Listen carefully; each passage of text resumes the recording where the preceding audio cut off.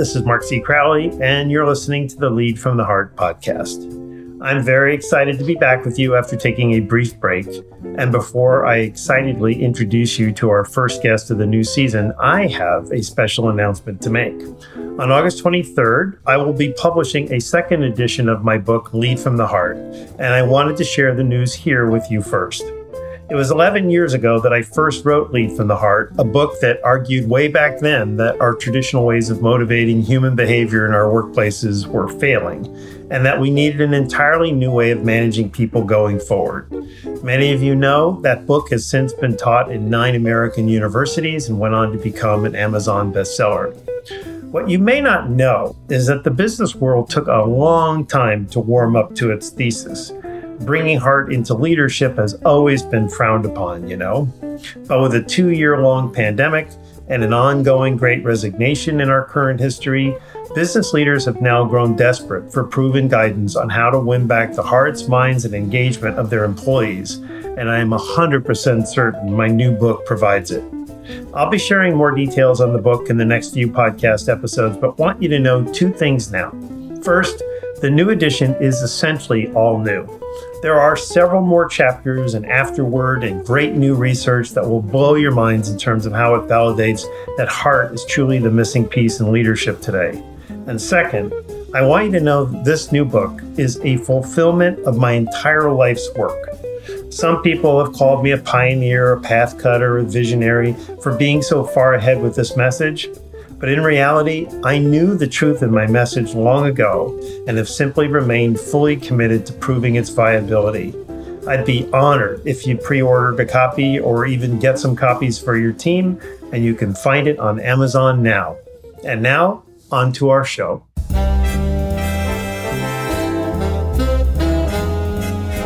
It's a great honor for me to welcome David Gergen to our podcast and to launch our new season.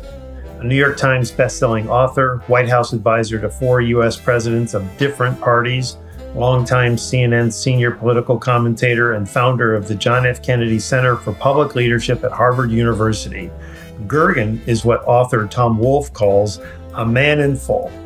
It's notable that at 80 years old, Gergen is the oldest guest we've ever had on the podcast. And at 80, it's no less remarkable that he's just written a rather inspiring book that defines the comprehensive process for becoming an exceptional leader. And I will add that his book on the very first week has already made it to number 8 on the New York Times bestseller list. The name of his book is Hearts Touched by Fire: How Great Leaders Are Made. And Gergen tells us that the complete development of a leader occurs in 2 parts, an inner journey and an outer journey. These are never-ending journeys, of course, and their purpose is for each of us to cultivate self-awareness and self-mastery along the way. Gergen may sound old school when he asserts that courage, compassion, and character remain essential leadership qualities, even when far too few public leaders routinely exhibit them today. He believes members of Gen Z, Gen Y, and even Gen X are repelled by how they've watched their predecessors manage and are ready to bring about the needed change in all of our organizations. David Gergen is a man full of leadership wisdom, and he joins us now to share it with you. Welcome to the podcast, Mr. David Gergen. Thank you. It's good to be here. Well, this is quite an honor for me, and we're launching our new season with you, David. So I've been really looking forward to this conversation, and I absolutely have to say, I really loved your book and find it remarkable with all the things you've got going that you had time to put a book together like this. And there's a lot of philosophy in it that is inspiring that I want to get to. And so you write that you've been influenced by Joseph Campbell, who famously wrote The Hero with a Thousand Faces. And it was Campbell who first described the development of a leader as occurring in 2 parts. And you write about this, an inner journey and an outer journey. So I really wanted to start there with you. David, tell us about both of these journeys and why self-awareness and self-mastery are 2 essential requirements of becoming an effective leader. Sure. Well, let's first go back to Joseph Campbell. He was a remarkable human being, a scholar of civilizations, and went back and studied how different civilizations all had similar narratives about the origins of that civilization and where it was going. And namely, what they argued was that there's a journey, that leadership is a journey, that life is a journey.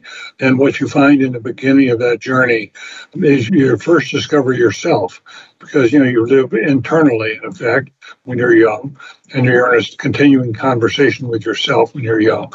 And much of your success as a leader, Campbell argued, will be about whether you have great self-awareness, whether you actually understand who you are indeed.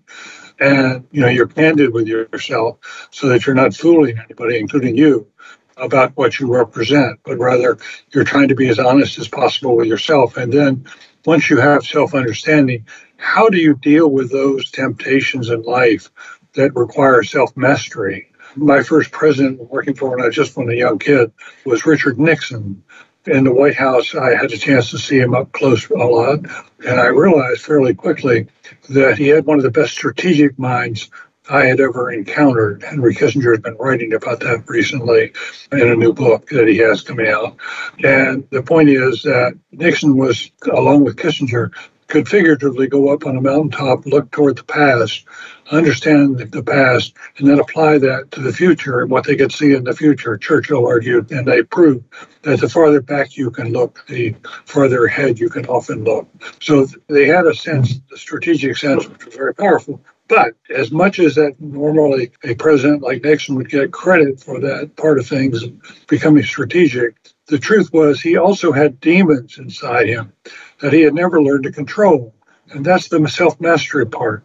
You've got to understand yourself, but then you've got to come to grips with those parts, the dark side of your personality. Carl Jung, who was a contemporary of Freud's, argued that we all have bright sides, but we also have dark sides. And one of the main ventures for anybody sort of growing of age is to bring that dark side under control so that you're self-regulated. You've got to become a leader of yourself before you can become of service to others. How do you recommend that people actually gain that self-mastery, know thyself? And by the way, do you think most people that are 25, 35, 40 realize that they're on a journey and that the journey is partially self-discovery, self-mastery? Do you think people understand that? I think they intuitively get a sense of it, but having a more acute sense, having a more defined sense of it is something I think that comes with age.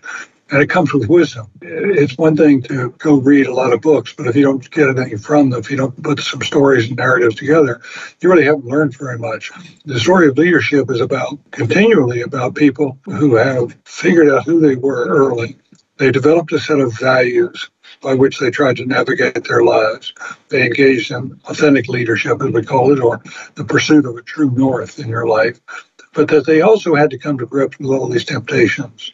As modern as contemporary as what Bill Clinton brought to the White House. And he paid a price because he didn't have things fully under control. He'd come a long way. But leadership the journey is not an easy one. It's one that requires a lot of work. It requires a lot of self-psychology. And it requires a lot of patience. I think one of the presidents that I most admire, because of how successful he was in helping and guiding the country through some of the worst threats to our democracy in our history, the Great Depression and the Second World War. Those are both existential moments in the life of our public. And in both cases, an FDR would really had to come to grips with himself and all the afflictions that he had. It could have been a very angry man because he could never walk again after he got polio.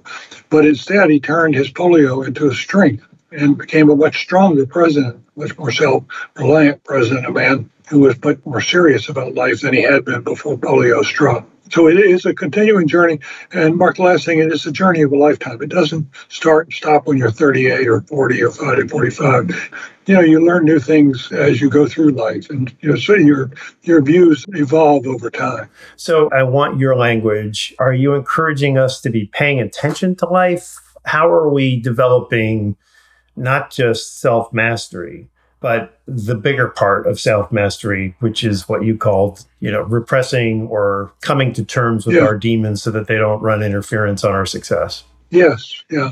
The demons did Nixon in. He was once asked by David Frost in a television interview, Frost from BBC, how did the Watergate get so awful for you? Where did you go wrong?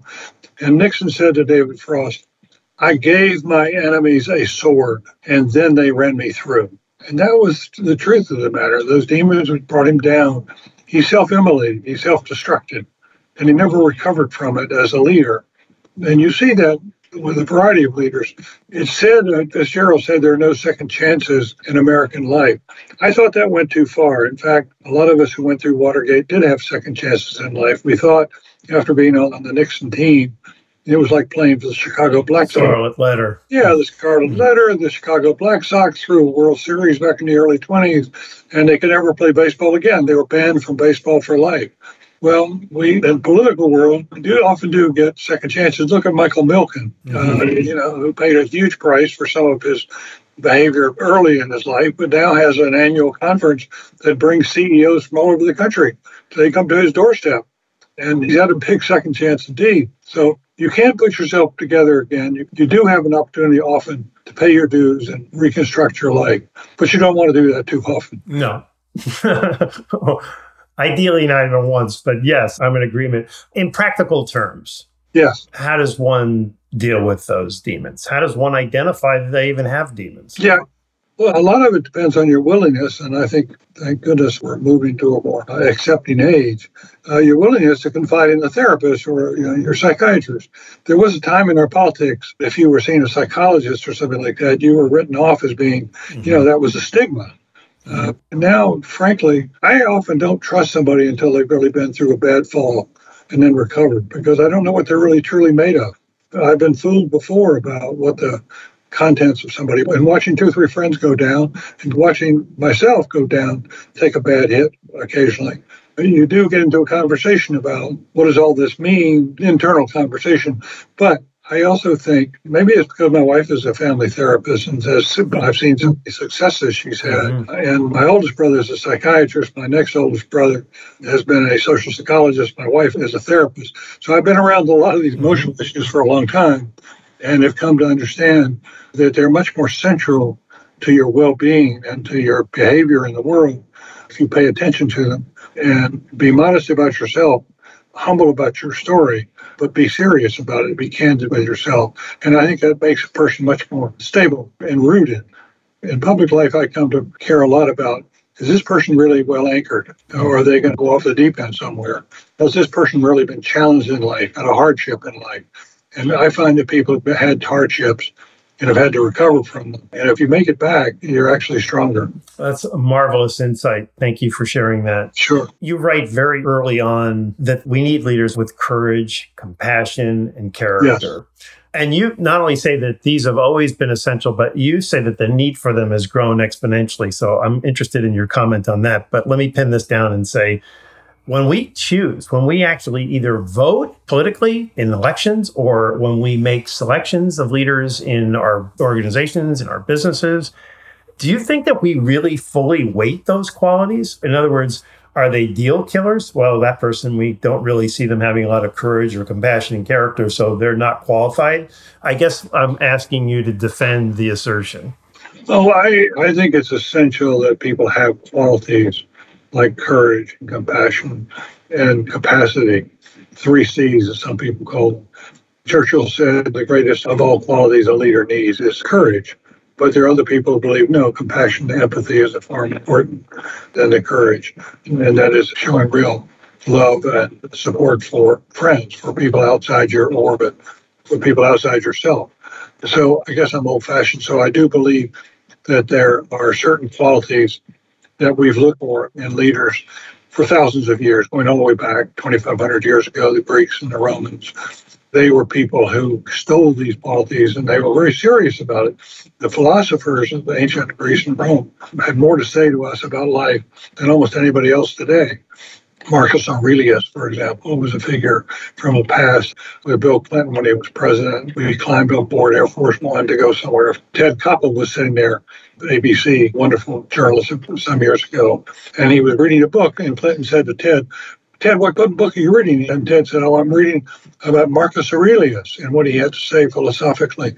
And Clinton said, oh, yes, I know that book. And he said, I've read it several times. And Koppel said, I read it every year. I come back to read it every year. And so I do think that there are certain values in life that are immutable, that survive and exist over centuries. At the same time, just as you have as a leader to have these control of these and mastery of these old values that we care so much about, in today's world, you also have to have some new values. You've got to adjust to the context in which you find yourself. And today, I think we've learned that we've moved beyond the great man theory of leadership.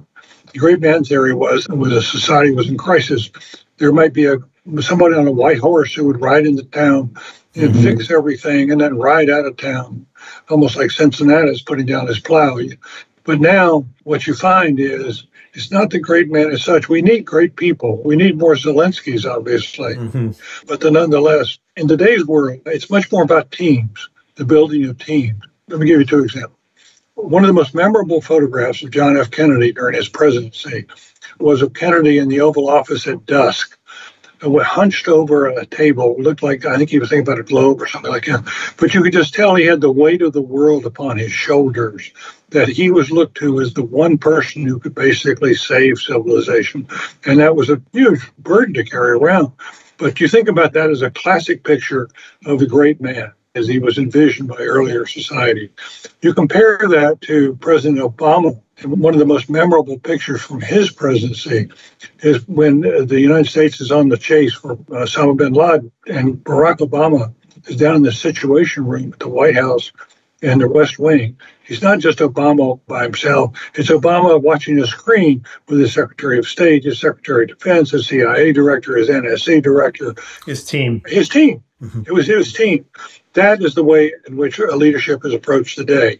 You need to build strong teams as well as have strong individuals. You have to have a team that can work together. And it's a force multiplier, as they would say in the military. It's a way to be able to do much bigger things.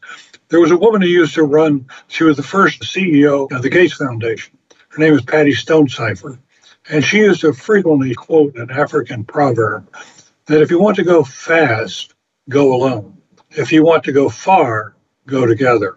I think there's a lot of wisdom in that. And by the way, we're all familiar with that photograph. So that's a fantastic illustration that you just gave us. Yeah. Good. Thank you. David, we're living in this society that is woefully divided and seemingly just intolerant of people who don't share our views. And nothing I've ever seen in my lifetime in terms of the polarity that seems to exist. And so I wanted to ask you, how do you think this lack of interest in finding common ground, a lack of interest in cooperation and collaboration is affecting, let's keep it specific to workplace leadership? Like what we're seeing in society as a whole, how is that overflowing into workplace leadership? I think we're in increasingly dangerous times that we're not often being square with ourselves about how close to the edge we are. I've made the analogy, maybe others have, that it's like we're in a car in the middle of the night, driving in a pelting rainstorm on the edges of a cliff with our lights out. That's where we are today. And we're still on top of that cliff, but we could go over the side pretty damn easily. I think our foundations we're not as rooted in traditional American values and what America's place in the world and how fortunate we are to live in this country. We're not appreciating that. We're not honoring that, because if we did, we would be much more civil with each other and we'd be much kinder to each other. And there would be far more love in this country than there is today. You and I are used to growing up in a country that was quite different from what we see today, which means it can change and it can evolve again. And I think one of the most important responsibilities for all citizens today is to put down some of these damn poisonous differences and sit down with each other and listen to each other. I am very much a fan of something called national service, and that is to ask every 18 to 24-year-old, maybe a little later in life, to give a year back to their communities, to volunteer for a year, working in a local school or in a hospital or on climate change on a first responder basis. There are lots of things people could be doing. Give a year back to your neighborhood. We'll give you a year off your tuition debt. Give us a couple of years. We'll give you 2 years off. First year, you'll learn to be a follower. If you stick around for a second year, we'll make you a leader. So you'll have responsibility. You'll share responsibility. But the critical thing is that can be done. We've had a case study already. When Franklin Roosevelt was first president, he believed in national service. And within a month after he took Oval Office, took the oath for the Oval Office in the spring of 1933, within a month he called for the creation of the Civilian Conservation Corps. The Civilian Conservation Corps was a program that enlisted young men, in those days just young men, paid them $1 a day, sent some money home with them, gave them a job in the woods and the parks to really rehabilitate those areas that withered, if you would. Mm-hmm. National parks. Mm-hmm. National parks and forests. And at any event, by that summer, remember, and compare this to how we move today, how bureaucratic and slow we are today.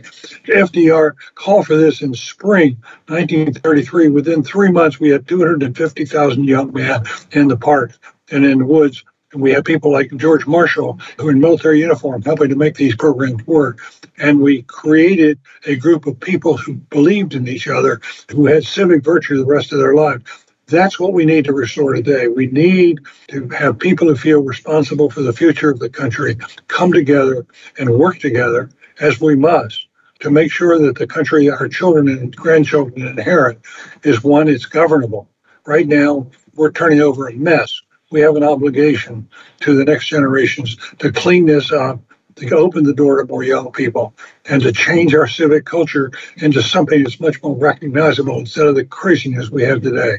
You have an extraordinary pulpit with your work on television and in all the media, and I hope you'll continue to shout that message from the mountaintops. The truth is, I was going to ask you, what's your solution? And you gave me the solution without asking, and it's very inspiring. Thank you. Mark, there are other ways we can look at things. For example, the international, when the bombs stopped dropping and bullets stopped flying, what about the idea of creating an international Peace Corps led by America to go into and rebuild Ukraine? To have people from the Western democracies all around the world come together, young people especially, and volunteer to rebuild that country, to not let this be a blot on our civilization.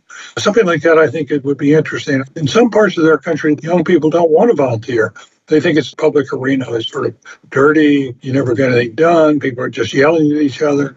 This poisonous environment. Why be part of that? You understand that antipathy and wariness about joining up. But if we're ever going to get this under control, we've got to be willing to do some things that are tough. We've got to have some beliefs that we can crack this thing open and get back to real life and what the real America was all about. We were an experiment, after all, and we're in very grave danger of that experiment now failing. Wow.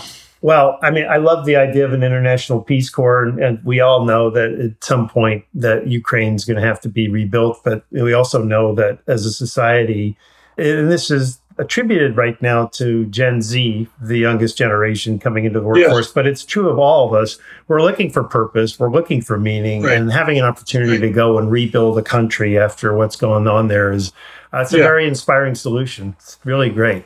Well, thank you. Let me just say, in terms of the generations, and I've now been engaged in conversations like this for a while, and one of the groups we really ought to pay more attention to is what's called Generation X. It's the generation between the baby boomers and the millennials, people born between 1965 and 1980. And many of them are now in their 30s and 40s. They feel very passed over, that they're not leaders of the country, that the leadership has fallen to the boomers and to the millennials and Gen Z increasingly. So I think we ought to give Generation X time at bat. I think they could be bridged through today's horrors. We need some people who can help us through the next 3 to 5 to 8 or 10 years.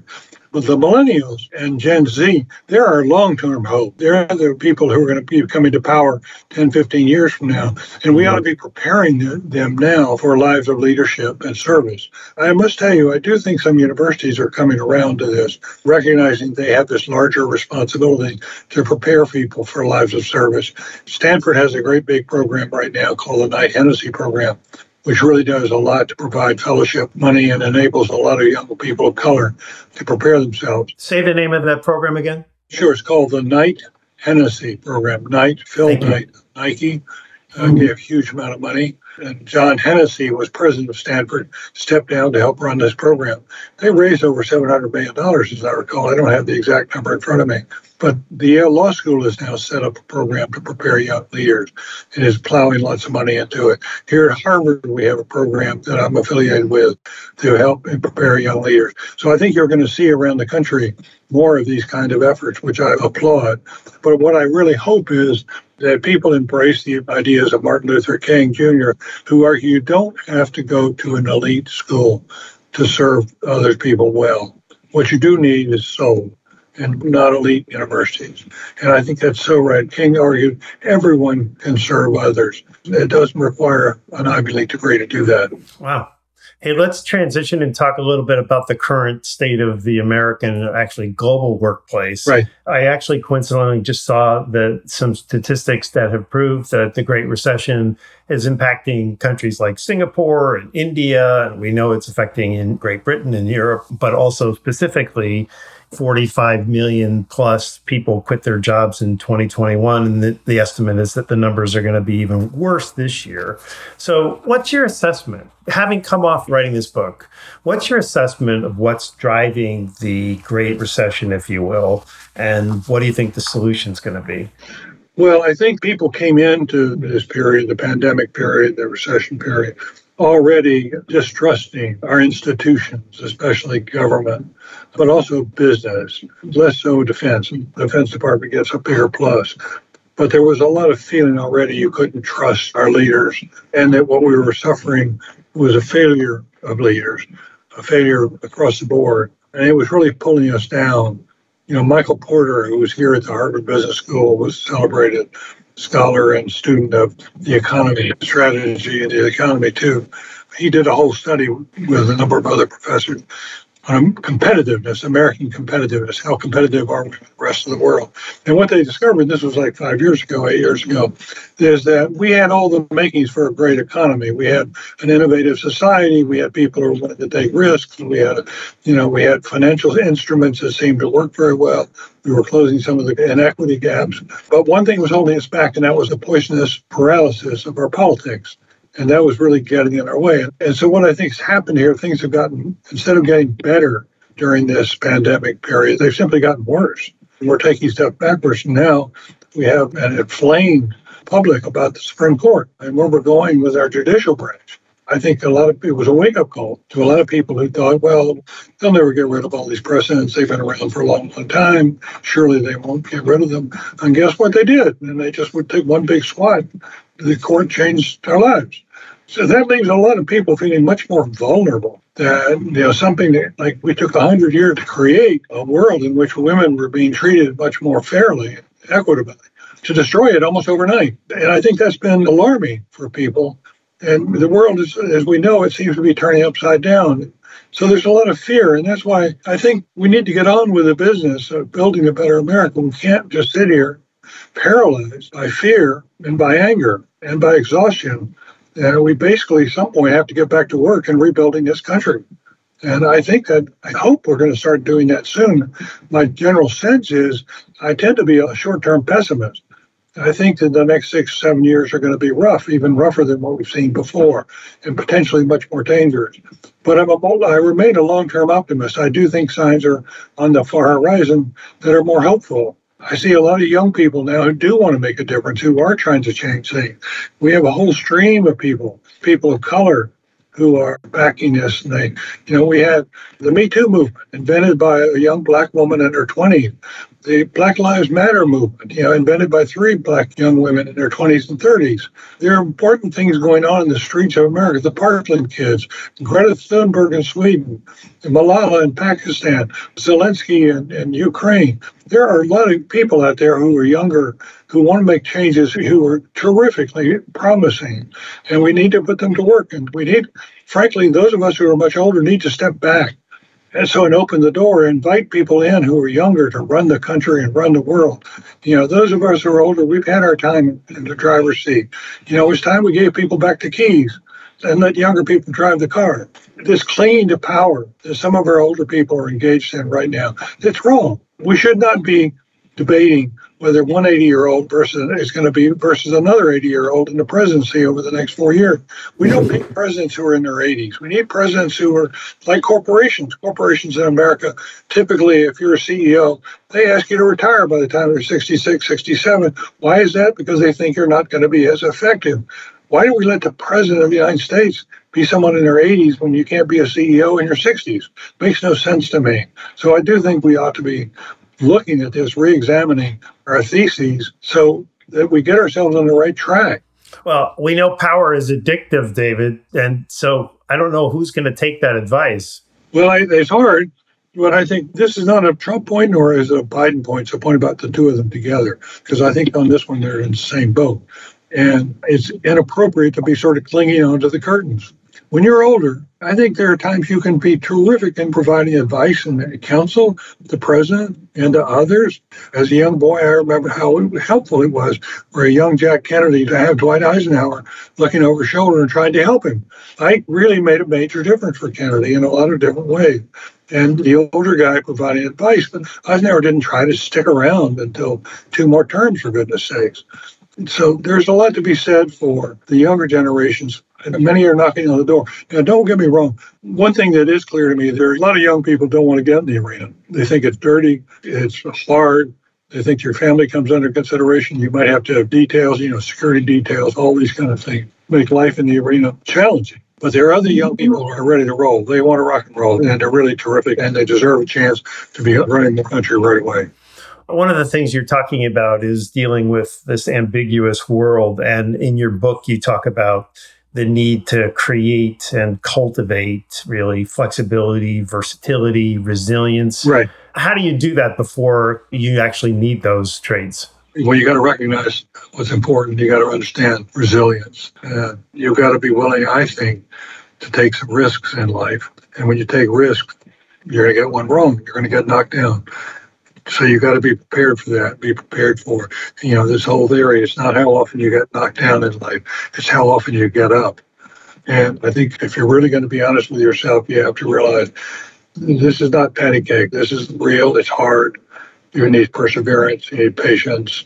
You need inner strength. And you need to be well anchored by family, anchored by faith.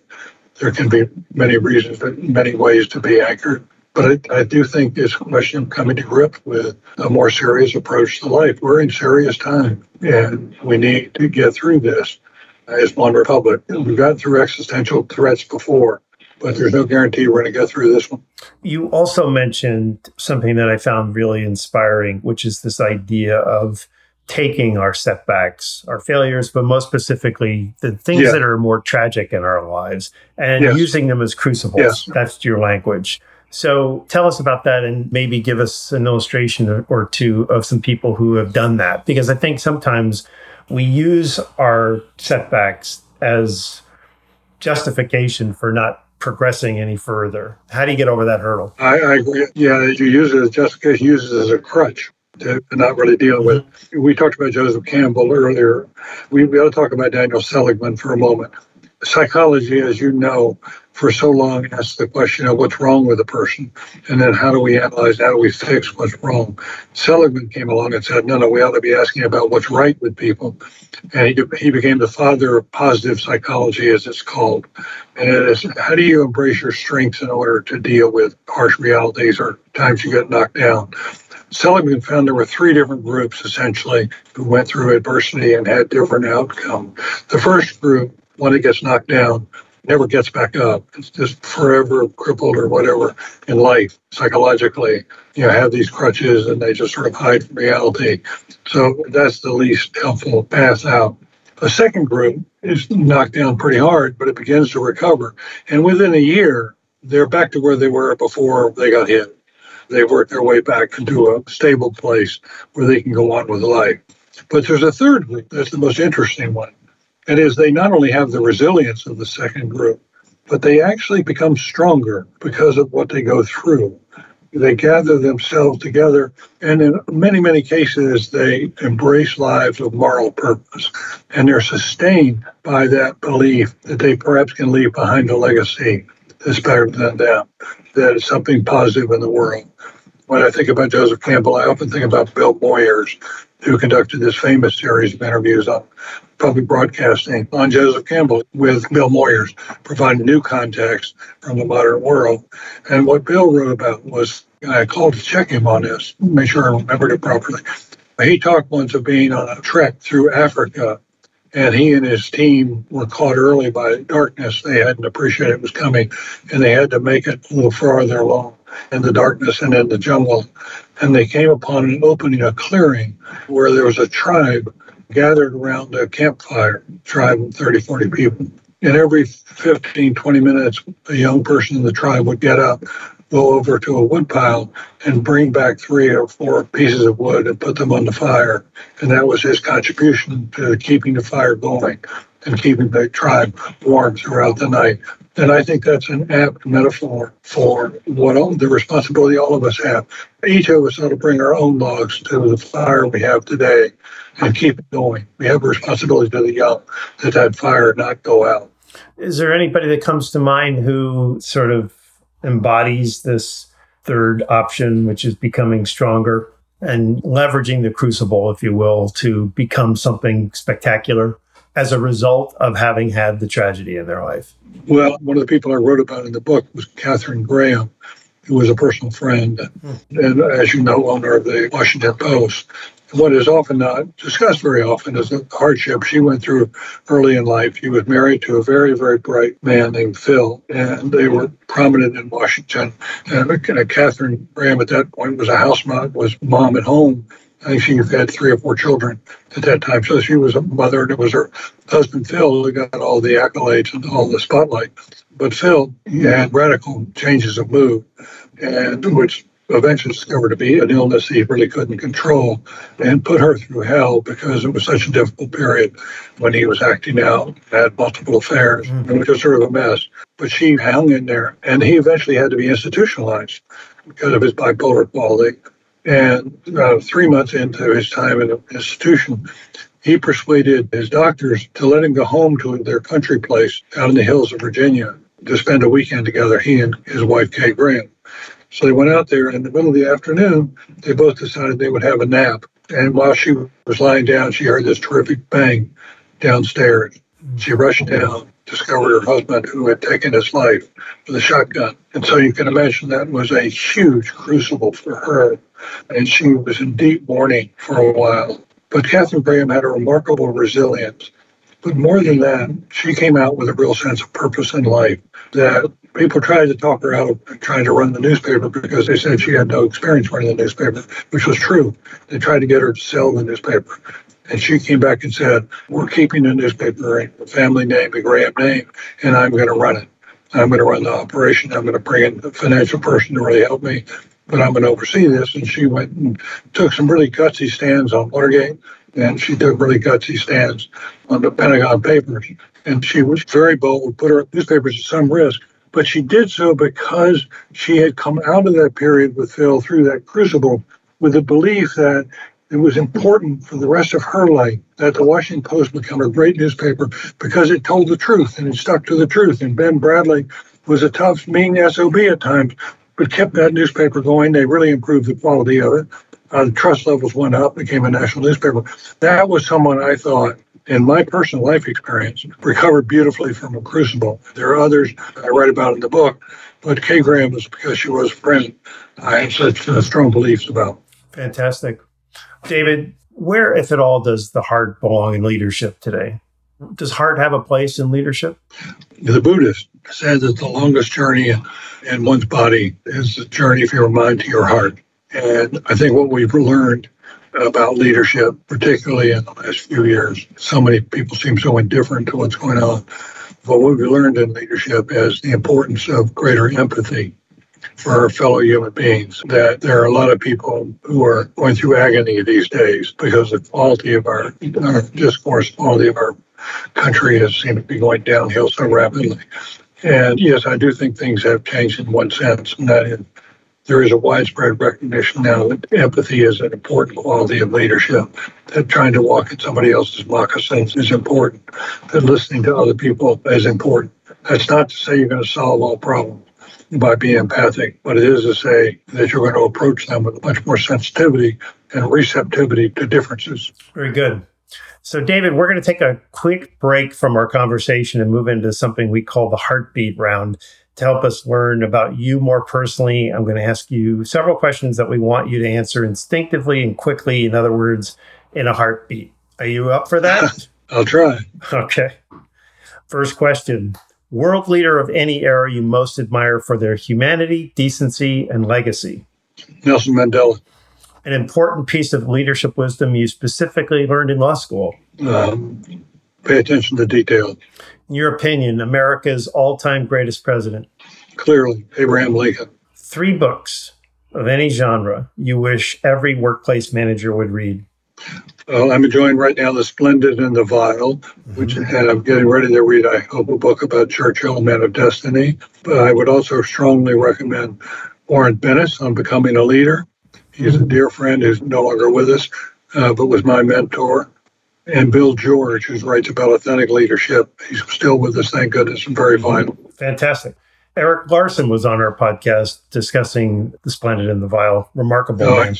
Terrific. Very good writer. Very, very good writer. And a fantastic book about Churchill. So great recommendations. Very uncommon. Your personal hero? I think Lincoln again. A guilty pleasure? A guilty pleasure. Do you think I'd admit that? Something's a little more personal. No comment. Oh, really? Not one? No. Well, I will tell you, I probably take more virtue in my whiskey than I should. All right. Very good. A lesson you wish you'd learned much earlier in life? Be kind. The quality that derails the most leadership careers? Arrogance. A prediction about the future you're pretty certain will come true? I think the next 5-6 years are going to be very rougher than what we've seen already, threatening years. But if we play our cards right, if we show some wisdom, we'll make it through and be stronger than ever on the other side. Besides love, what does the world need more of? Wisdom. Cultural value every organization should have? Honesty. Newspaper or magazine you never miss reading? Financial Times. Something you think everyone should do at least once in their life? Oh, go to the Arctic. Understand what's happening, see what's happening to those wonderful, wonderful mounds of ice, and that you'll never be the same. We need to deal with climate change. And finally, an author or philosopher who influenced you most in your leadership thinking? Warren Bennis. Fantastic. Wonderful. Very, very inspiring answers. Thank you so very much for going through this with me. David, before we let you go, I wanted to turn the stage over to you and ask if there's anything about your book, Hearts Touched by Fire, that we haven't yet discussed and that you believe would be helpful to our audience to know. Any final insights you'd like everyone to be thinking about when the podcast is over? Yeah, I think there's a temptation now to give up. And what I would argue, please, don't give up on America. We've come through tougher times than this. We're going to get through this. We're going to pay a big price getting through. Already we're paying a heavy price. Too many people are hurting in the country right now. Too many people are suffering. But this is a better country underneath all the craziness that's going on today. This is a better country. We are better people than we're playing the game right now. We're not doing our share. We're not taking our responsibility. We're getting so wound up in being angry and so tied into the emotions of the moment that we need to step back a little bit and say, hey, we need a strategy to get out of this. We need a plan. We need to get people together. And we need to get beyond these current next elections and get settled down for a longer, more important, stable ride into the future. And one that we pay. Our goal in life should be to create a world that we're proud to turn over to our children and our grandchildren. Amen. Thank you so very much, David. On behalf of my audience, congratulations. Your book just came out. It's already New York Times bestseller. I really, really loved it. And this has just been a wonderful time with you, sir. So thank you so very much. Thank you, Mark. It was a good experience. You did a good job. Thank you. Thank you, sir. I am honored by that. And best to you. Okay, take care. Bye-bye. As we close, I thought I'd mention that our next guest is going to be Bo So. At 28 years old, he will be the youngest guest we've ever had on the podcast. He's a 2-time U.S. national debate champion and the coach of the Harvard University debate team. He's about to graduate from Harvard Law School and is the author of the new, surprising bestseller, Good Arguments: How Debate Teaches Us to Listen and Be Heard. I can promise you won't want to miss hearing our conversation. Brilliant theme music is the jazz classic Take the A Train, written by Billy Strayhorn nearly 75 years ago and is performed by the extraordinary BBC Big Band Orchestra. As always, I want to thank my talented and wonderful team, Ken Boynton, Susan DeRoche, Randy Yount, Carrie Finnessy, and my producer, Eric Oz. And I will leave you with my two consistent reminders. When you lead from the heart, your people will follow, and love your people. This is Mark C. Crowley thanking you for listening and signing off for now.